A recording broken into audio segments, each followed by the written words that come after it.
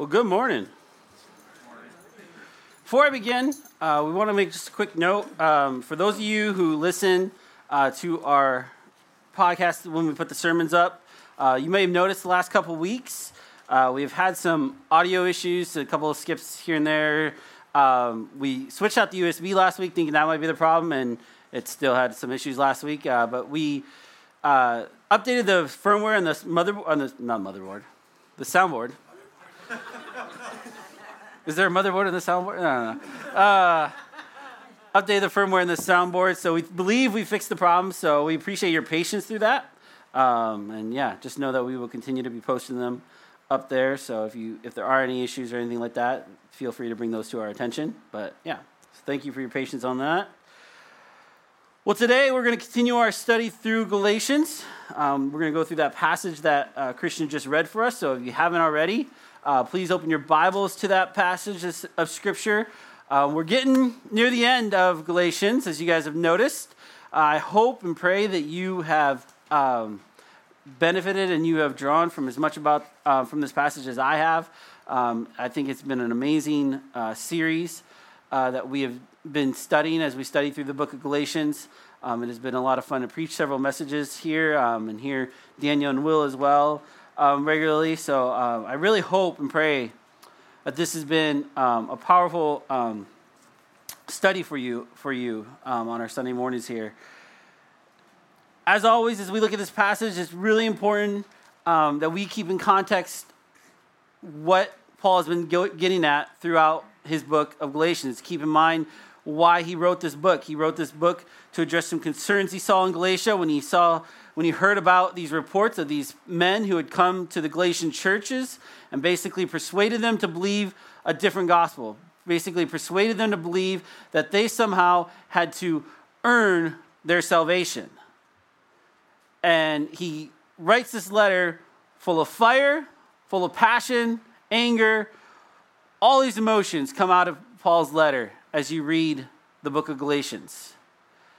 And he's fired up, wanting to tell the church, basically, there is only one gospel, that salvation only comes through Christ alone, in faith alone, by grace alone.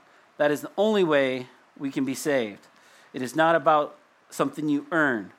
And so we read that, and we've been studying that as we've looked through all these different chapters and sections. We see Paul emphasizing that directly. We see him teaching it from the Old Testament. We see him talk about what that means then to have freedom in Christ and to be able to live by the Spirit because we now have died to the flesh. Last week, Daniel's section that he preached on talked about this, basically this comparison between what it looks like to live by the flesh, to try to be doing stuff on your own and living by the law and trying to be self-justified, what that really ends up just resulting in, versus what it looks like and means to be living by the Spirit when you die to yourself.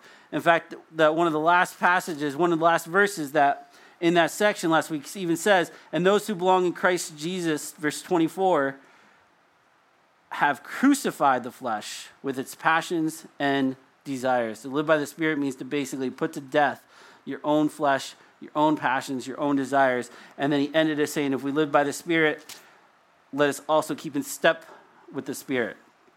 And then we get into this section. So it's really important to keep all this context in mind when we're studying. This is one of the main reasons, by the way, why when you hear the majority of our sermons, the majority of our studies that we do on Sunday gatherings here, we really believe in going verse by verse through the different books of the Bible that we might be studying. All right, because we think it's a really important tool that when you're trying to read Scripture on your own, that when you're trying to glean from Scripture, learn what the Holy Spirit might have to tell you, is to keep in mind the context of what is being said. To not just take and cut in pieces. Because honestly, this passage that we're studying today is one that people love to just take out different verses and just run with them into their own little mini sermons or their own little different mini meanings.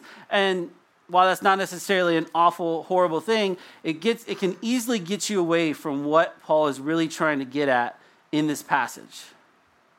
And you can kind of almost miss the depth of what Paul is trying to get at in this passage.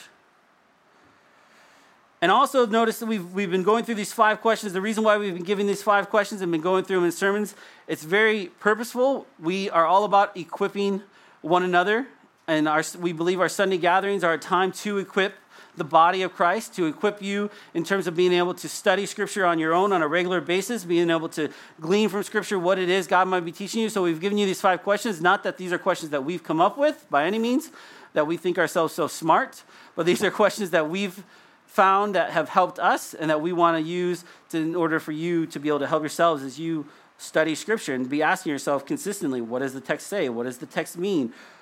How do we naturally resist it? How is Jesus the hero? And finally, how does that empower us to live it out? So as we dive in today, asking what does this text say, we're going to start with verse 26. Right away he says, let us not become conceited, provoking one another, envying one another. Now again, like I said, it's very easy. You can just cut that verse out and just be like, well, that seems pretty straightforward.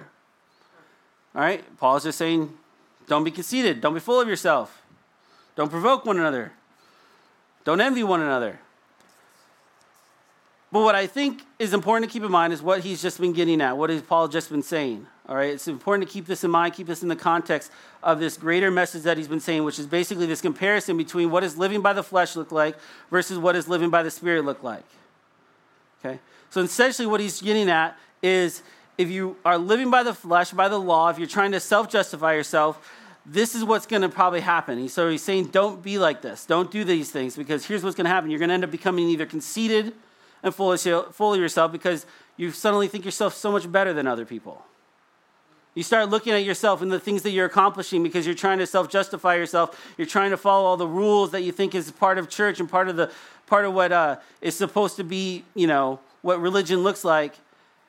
And you become full of yourself as you notice all the people around you not doing that good of a job. Or you start provoking one another, meaning like you start pushing people and being like, you got to do way better than that. You call yourself a Christian, but look at what I'm doing over here, and like you're not even doing this. Or you can be the other way and you can start envying one another because you start looking at other people and be like, whoa, I wish I was like that person. They got it together. They got the nice little family.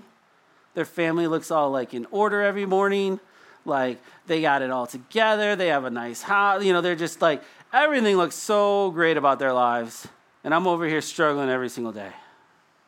Trying to, live this out. Trying to follow all the rules. And when we try to self-justify ourselves, when we try to live a life that is full of chasing after something that we think we have to obtain on our own, these are some of the traps we can fall into. Being conceited, provoking other people, or envying other people. Then Paul goes from there, verse 1 of chapter 6, and it's really important to remember, when the Galatians would have first read this letter, there's no chapters and there's no verses, okay? So it's not like they would have read this in different sections. It's not like they would have took a break and paused. Okay, we just finished chapter 5. Let's take a 10-minute recess and come back and keep reading. All right? It was one letter. They would have read it together, meaning everything would have fit and flowed together. So from there, verse 1, he says, brothers, if anyone is caught in any transgressions, you who are spiritual should restore him in a spirit of gentleness. Keep watch on yourself, lest you too be tempted. So he goes from talking about not provoking one another, don't be conceited, don't envy one another. And then he transfers that and almost switches gears a little bit and says, but if anyone's caught in any transgression, you who are spiritual, restore him. So it's almost like Paul wants to make a point, okay, I'm not saying ignore people in their transgressions. Because it's very easily to go from like the verse before where Paul's like, hey, don't be conceited, don't provoke one another, be like, all right, I'll just let them be them and I'll let me be me. He's like, well, that's not exactly what I'm saying either. And what he says instead, he gives this charge. And it's really important we understand what this verse is saying, again, in context, because, again, this is one that people love to cut and paste and just kind of run off with in their different ways. Got to read the whole thing. First, he says, you who are spiritual, really understand what he's saying. He's not saying just any old person. Those people who are actually living by the Spirit. Those people who are following the Holy Spirit, not just trying to be something, not just trying to be religious, not just trying to obtain their own personal salvation, but those who are living by the Spirit, those who recognize their need for Jesus, those who have surrendered their lives to Jesus Christ and are allowing the Holy Spirit to live through them. For you people, he says, restore him or her, the person who's caught in the transgression, the sin, in a spirit of gentleness. Now, what has tended to happen over the course of time is people will look at that passage, restore him in gentleness, in a spirit of gentleness, and they love to overemphasize one of those two things. And we really got to understand that the idea of restoration and gentleness, to fully understand what Paul's saying, you have to understand the combination of the both. And if you just overemphasize one or the other, you just totally lose the purpose of what Paul is getting at here. And what has happened historically is I've seen, you look at the history of the church, one of these is always overly getting emphasized over the other. In some cases, you have churches that are all about restoration, meaning they're all about correcting anything wrong, that they almost get into the habit of making people pay penance for what they've done. We see this in the history of the church. People would have to do all these things. They would be persecuted. They would almost be shamed, and they would be outcasted until they corrected their behavior. Because it was all about getting them in line, making them fall in line with what the church was supposed to be about.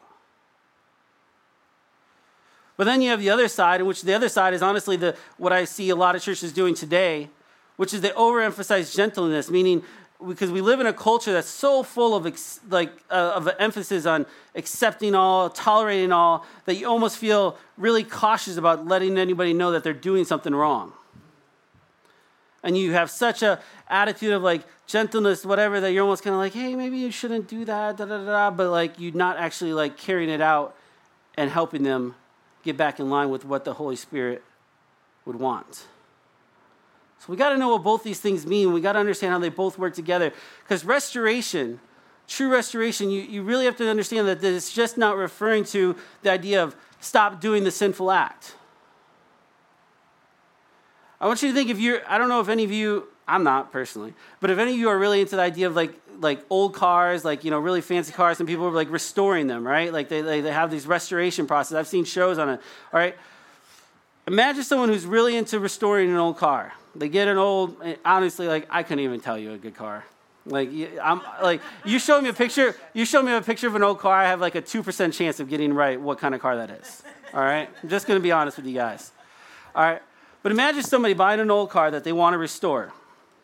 And they have a whole group of friends that are all about they go to car shows all the time. They're all about restoring old cars. And so they get the car, and it's just a mess. It's almost pretty much been in a dump somewhere. They change out, they rebuild the engine, they get it all spanking shiny new, all the internal guts, combustion, all that stuff's working as it originally should have. They even change out the interior stuff. They make, original leather, all that stuff's good. Now, the outside's been rusted and just kind of almost breaking and falling apart, but they decide to leave that be. And then they go to a car show and they say, look, I restored this car. Is any of those car nuts going to look at that rusted old beat up thing and be like, yeah, you fully restored that car? Nobody's going to believe that. They're not going to think that way. That's not what they see as what restoration means. Restoration is a total process. And to understand restoration in this context for someone who stepped out of line, someone who's been basically caught in transgression, meaning they're living a sinful life, we have to look at it as a total process, meaning we have to go back to the roots of what responding to the gospel even means. Which means helping somebody recognize their brokenness, helping someone recognize their need for Jesus, helping them to see what Jesus has accomplished for them, helping them to ask for forgiveness, helping them to start the path of repentance, which means turn their eyes away from their sin and focus on Jesus only and following in line, walking those steps, following a life that the Holy Spirit would have them lead, and even having to pay what's called restitution to any that they would have wronged, meaning making up for what they've done. Helping them walk this full path of restoration. That's what restoration looks like. And to short it up by just saying, oh, just please stop doing that, is totally missing the point of restoration is all about. But again, Paul makes that point of restoration. He says, in a spirit of gentleness. So yes, there is a sense, and especially when we take in context what he just said in the passage before, and what he says at the end, which says, keep watch on yourself, lest you too be tempted. Basically emphasizing this idea of making sure that as we're trying to walk somebody through this full path of restoration, don't sell it short, but making sure we're doing it constantly, reflecting on our heart. Okay, am I doing this out of love for this person? Am I doing this because the Holy Spirit is moving me and challenging me to do this? Or am I doing it because it kind of makes me feel good because they need me? And I'm so much better than they are. It's requiring us to constantly be reflecting on our own spirit and why we're doing this. Doesn't mean be okay with them not completing the work. It doesn't mean to accept them even if they just keep messing it up. But it means out of love, continue to restore them, continue through the whole process of restoration and what that looks like. From there, Paul says in verse 2, bear one another's burdens and so fulfill the law of Christ. So he goes from the idea of restoring someone to also with another person bearing one another's burdens. This literally means kind of like the idea of shoulder to shoulder bearing a load. Imagine if you're lifting something big and heavy, all right? You can put it all on your own shoulders and probably like fall down and crush. But if you have somebody standing right next to you bearing another person's shoulder, it becomes a lot easier because you're not bearing the full weight anymore. That's what this idea is, bearing someone's burdens, helping them, standing shoulder by shoulder, walking with them, with whatever it is that they're dealing with. This can be, again, referencing something like from the first verse with something they're trying to overcome, a struggle that they're having, or just something suffering that they're enduring and having. And he says, by doing so, you so fulfill the law of Christ. And with the law of Christ, we have to go back to what Paul said earlier. Chapter 5, verse 14. For the whole law is fulfilled in one word, you shall love your neighbor as yourself. What does he mean by the law of Christ? He's not talking about the law of Moses. He's not talking about what the Judaizers were trying to convince the Galatians that they had to do, which is follow all the little rituals and everything like that. No, he's saying Christ fulfilled that law, and now the law clearly is just summarized in this one thing, that you shall love the neighbor as yourself. Jesus himself said the greatest commandment is to love the Lord your God with all your heart, mind, and soul. Second greatest commandment is, he says, is to love your neighbor as yourself. You can't have one without the other. All right? You cannot claim to be truly loving your neighbor if you don't even understand what the love of God actually looks like and what love is really all about. And you also can't claim to love God and love Jesus if your life does not reflect that same love towards other people. Those two go hand in hand together. That's how they were meant to be. So he says, bear one another's burdens and so fulfill the law of Christ. Verse 3, for if anyone thinks he is something when he is nothing, he deceives himself, but let each one... I must pause right there, verse 3. For if anyone thinks he is something when he is nothing, he deceives himself. So he's going back to the negative part, going back to the idea of living with the flesh. If you start telling yourself, if it's all about just self-justifications, if it's all about living by the flesh, following the rules, doing all this stuff, and you start telling yourself that you're actually, look at other people. I'm actually pretty good here. He says what happens is you end up deceiving yourself because in the reality you're nothing. Because it's not about how you stack up to other people.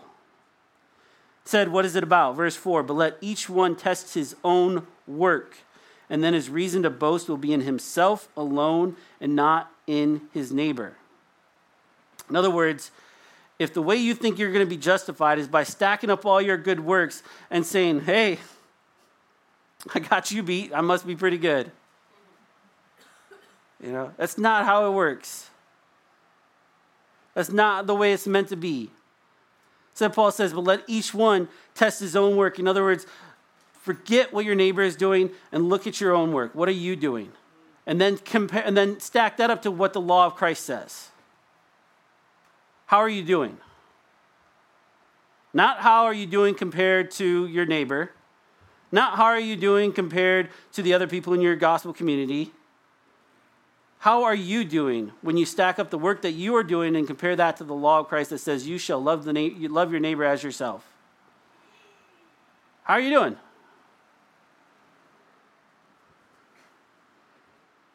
Because then his reason will be to boast in himself alone and not in his neighbor. It's not about that. And then verse 5, for each will have to bear his own load. Now, I know right away when you see that and you look at verse 2, well, didn't he just say to bear one another's burdens? Why is he saying we each have to bear our own load? All right, I know it's kind of funny that they're worded so closely together, but it's actually referencing two different things. One is the idea of loving one another person, a brother in Christ, a sister in Christ, by shouldering a burden that they might be going through, whether it be restoring them from sin or whether it be suffering that they're going through. And this, he's talking again about the idea of how are you valuing yourself and how are you marking yourself as good? If it's based on yourself and how you compare to others, guess what? In reality, one day, you have to be accountable for the work that you've done. And you are going to stand before the judgment throne of God. And when you're standing before the judgment throne of God, I'm sorry, you don't get to look up at him and say, well, I have all this, and look at what Chris did. It's not so high. God's not going to look at you and be like, you're right. You did do way more than Chris. Congratulations. You're now justified. Is not how it works. You bear your own load, meaning you get judged based on what you have done compared to the law of Christ. You don't get to stack up and compare it to other people. So don't deceive yourselves, Paul says. He continues in verse 6. Let the one who is taught the word share all good things with the one who teaches. Now this almost I almost wanted to call it an outlier, but it really does fit into this idea of bearing one another's burdens, of loving your community. It's a specific reference to the idea of let the one who is taught the word share all good things with the one who teaches. So first off, he's referring to the people who actually teach the word. Now, emphasizing the word meaning the gospel, the true gospel of Jesus Christ, first off. How do you know who he's talking about? Well, are they really preaching the word and teaching you the true gospel, or are they teaching you something else? But for those who are teaching you the word, teaching you the gospel, he says, share all good things with that person. This is a command to everyone, basically saying, for those who are teaching you the word, share all good things with them. Now, this is one of those verses that some people use and I definitely think it can line up and refer to that, in terms of why we maybe pay why we pay pastors, or why we have paid elders on staff. And I definitely think that can be a part of it, of what sharing all good things mean, is financially supporting them, helping them with material needs in life, because life requires food, shelter, all this important stuff in order to function day by day. So I definitely think that's part of it. But I really want to emphasize something, that sharing all good things doesn't stop there. In fact, I would argue that if your only interaction with somebody who's teaching you the word is to sit there every time they are talking and just listen quietly and write in a check once a month, once every 2 weeks, whatever it might be, and shaking their hand and saying thank you every week, that if that's all you're doing, you're missing this as far as sharing all good things. Because sharing all good things, I believe, is referencing your fellowship, your encouragement, your service. Sharing all good things references mean loving them truly as you would love yourself, giving them of yourself, not just your material stuff. That might be part of it. But it doesn't even have to be part of it, honestly. What does it mean for you to truly love that person? What do you have to give them? Don't hold out on it. Give it to them. Love on them, just as you would want, just as they're loving on you by teaching you.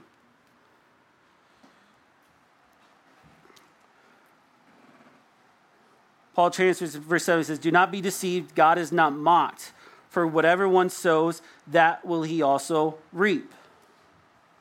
For the one who sows to his own flesh will from the flesh reap corruption, but the one who sows to the Spirit will from the Spirit reap eternal life. This is the second time Paul talks about deception in terms of people who live by the flesh.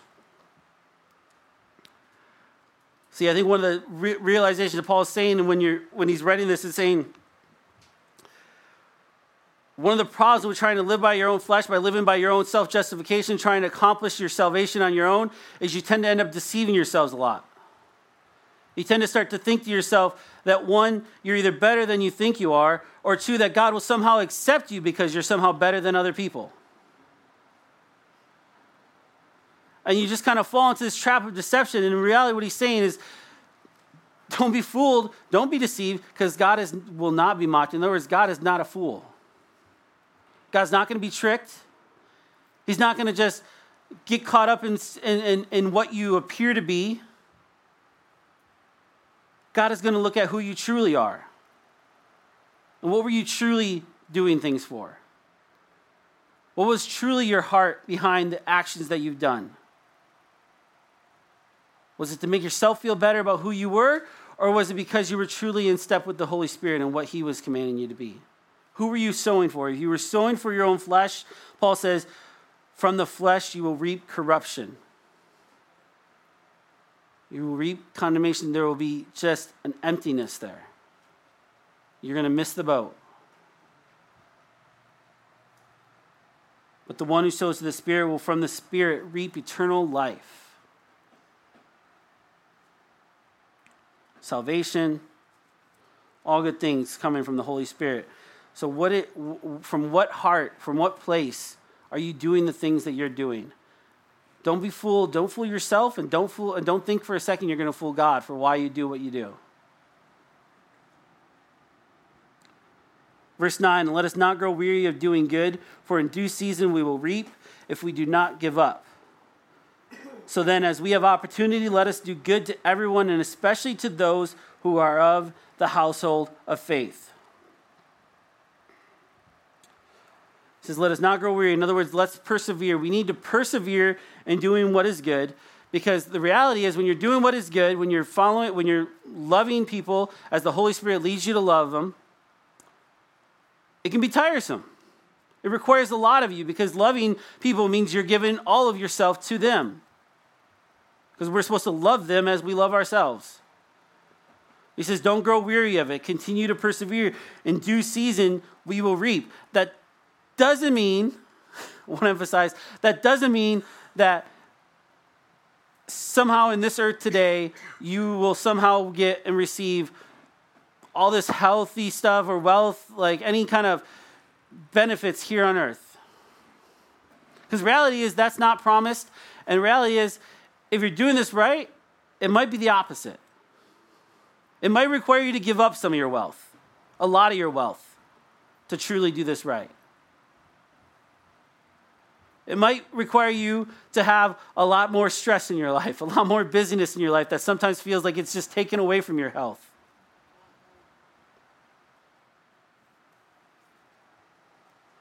But he says in due season we will reap if we do not give up. I believe, and when he was talking about before about in the Spirit you will reap eternal life, he's talking not only will you reap eternal life for yourself, but you will start to see as you are truly loving people, if you are truly following in the Holy Spirit's guidance of your life, you will start seeing eternal implications happen around you in other people's lives. One of the reasons why we at the Mountain Church, why the elders of the Mountain Church are so passionate about teaching and preaching people to be missional in their lives, to be truly going out and living this type of love for one another as well as for our neighbors. One of the reasons we're so passionate about that is because we've seen these eternal implications, and nothing is more rewarding or filling than seeing that happen in other people's lives. There's nothing that I could possibly ever obtain here on earth, and I've gotten my own fair share of nice things as far as from a worldly perspective here on this earth. But nothing compares to having seen eternal implications being rippling out because of my obedience to the Holy Spirit. There's no comparison. We're not preaching this stuff because we just want you to all fall in line like little robots and we want to take away from your fun. We're preaching this because we believe that this is truly better. Because we truly believe that this type of reaping, these type of eternal rewards that you will see in other people's lives is so much sweeter and so much greater than anything that this earth can bring you. So don't give up. He says, so then as we have opportunity, let us do good to everyone, and especially to those who are of the household of faith. This should especially be true in the way that we love one another here in this community, the way that we're always there for one another, the way that we're always seeking to spend time with one another. And if we have a community of faith that's all committed to this idea, then life will be a lot better because we're actually getting good things from other people as we're giving them good as well. The community of Christ, the Church of Christ, is meant to be this cyclical thing that not only are you constantly giving of yourself, but you're also receiving of other people. That's why Christ uses the church to spread the word, not because he wasn't designed to be doing it on our own. It wasn't meant for you to just go out and be a hero on your own.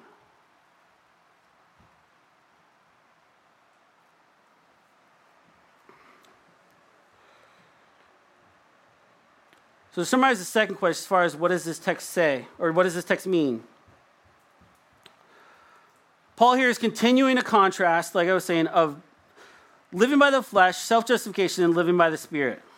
And what we see here in this passage, what we see Paul meaning by this passage is basically that the flesh, self-justification, will constantly lead to conceitedness, self-deceit, judgment of others.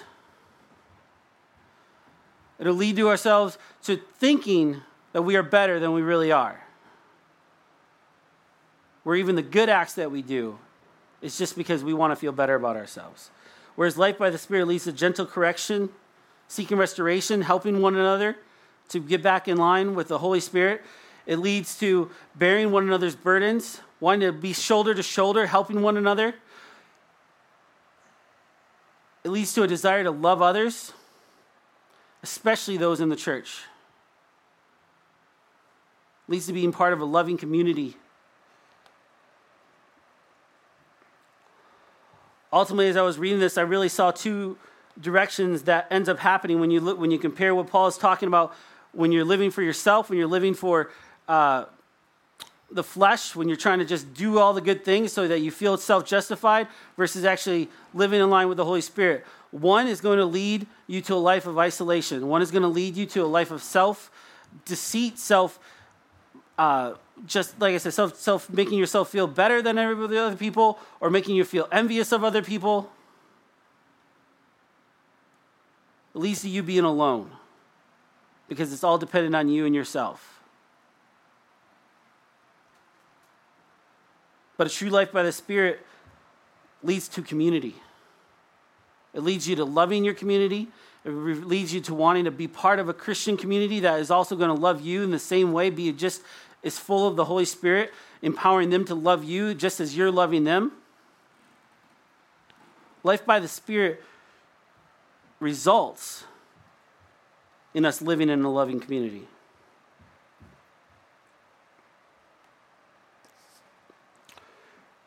And when I thought about how we naturally resist it, I really didn't have to think too hard on this one, to be honest, because in our culture today, all we have is a bunch of people that are trying to live for themselves. And it doesn't just stop outside of the church. I wish it would. I wish it did. But really what happens is, even amongst us Christians, instead of living by the Spirit, seeking community first, we end up living lives centered around ourselves. Centered around me. Personal accomplishments, private satisfactions, things that make me happy. Our thoughts are all about what I need or what I want. How am I looking? How do I feel? These are the thoughts that dominate our days, in and out. Me. What is it I need today? What is it I want to do today? What is it that I'm going after? What is it that I really want to accomplish?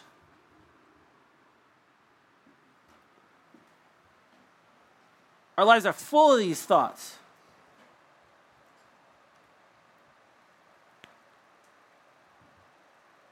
And what I think ends up happening is because we're so focused on ourselves,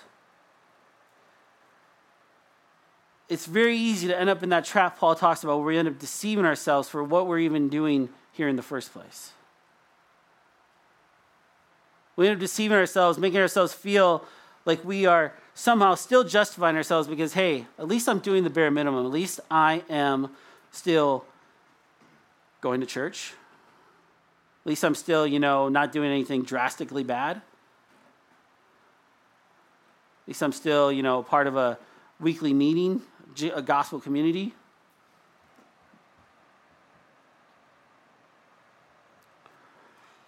And we deceive ourselves for what our heart is really telling us as far as why we're doing those things.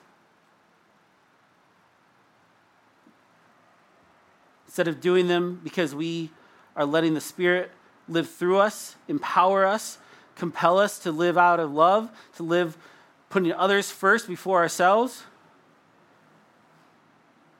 we do it because we just want to make sure we feel good about our place in everything. How we stack up in God's eyes.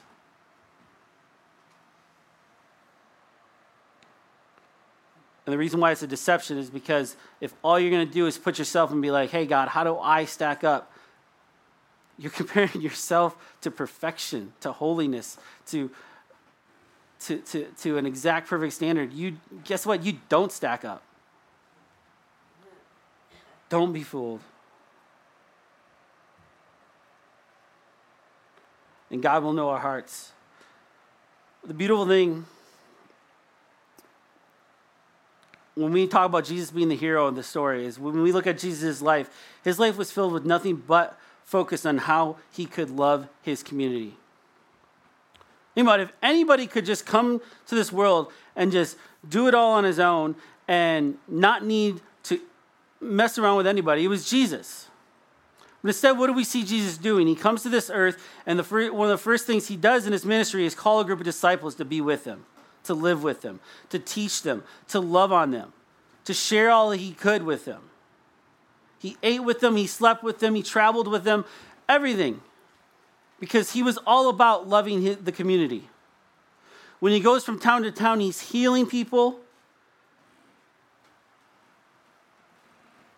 He's bringing people back from the dead.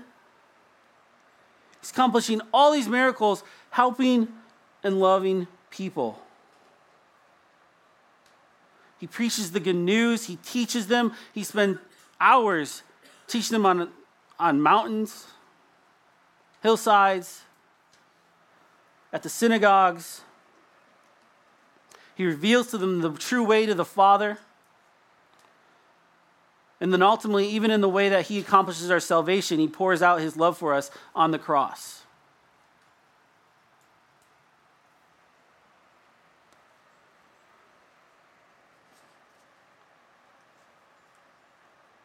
Jesus isn't just asking us to love others as himself because he just wants to see us jump through hoops.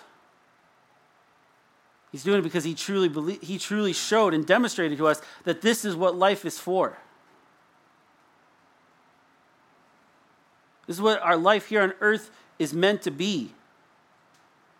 We're meant to be in this earth to love others as ourselves, putting them first, so that in doing so, the Holy Spirit is able to work through us and make eternal miracles happen. Lives being saved, giving them eternal life.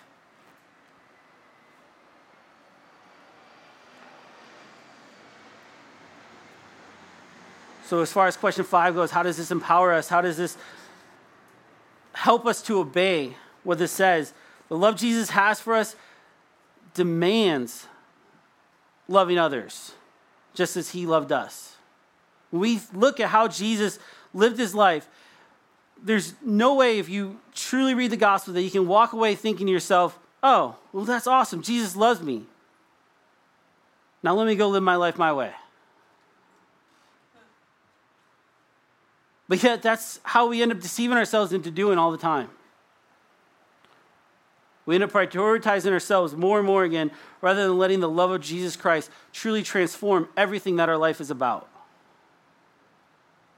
which is what he came here to do.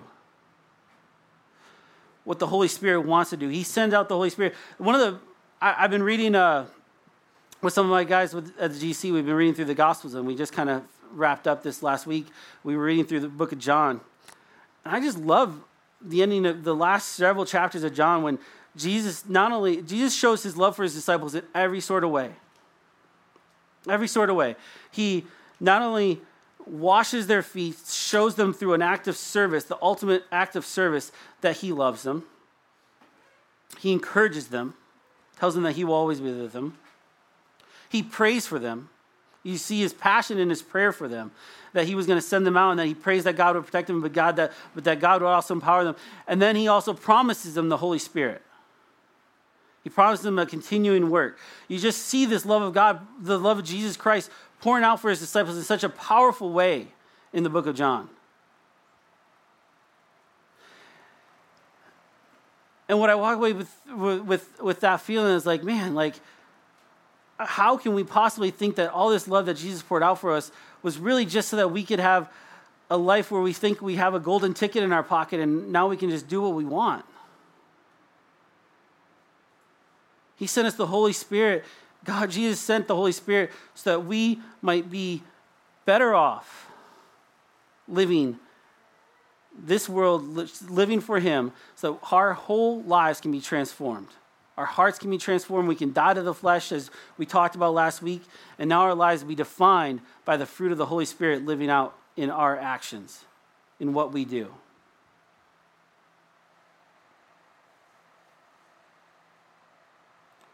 True faith in Jesus Christ can result in nothing else but loving other people as we love ourselves. True faith in Jesus Christ can result in nothing else but living by the Holy Spirit by demonstrating this type of love for people. A type of love that doesn't let us be silent when we see brothers and sisters in Christ lost. That doesn't let us be silent when we see brothers and sisters in our lives hurting. It doesn't allow us to just sit back and be content in our own little worlds while everyone else is content in their own little worlds. Even that is not acceptable to us if we're allowing the Holy Spirit to transform our lives. Because we are not designed to live lives of little pockets of isolation in a church. Our lives are meant to be integrated. The Holy Spirit unites a church together so that we can love one another in this way, and that we can be empowered and love our community in this way. So I pray, as you guys mull this stuff over, that we would think about, like, where's my heart at today? Where am I really at? Am I allowing myself to be deceived for what I do these things for? I pray that you would turn to Jesus Christ, you would turn to the cross, you would turn to his life and see the way that he loves us and ask ourselves, are we letting the Holy Spirit transform our lives because of his love? What am I struggling to believe that's not transforming my life? Let's pray.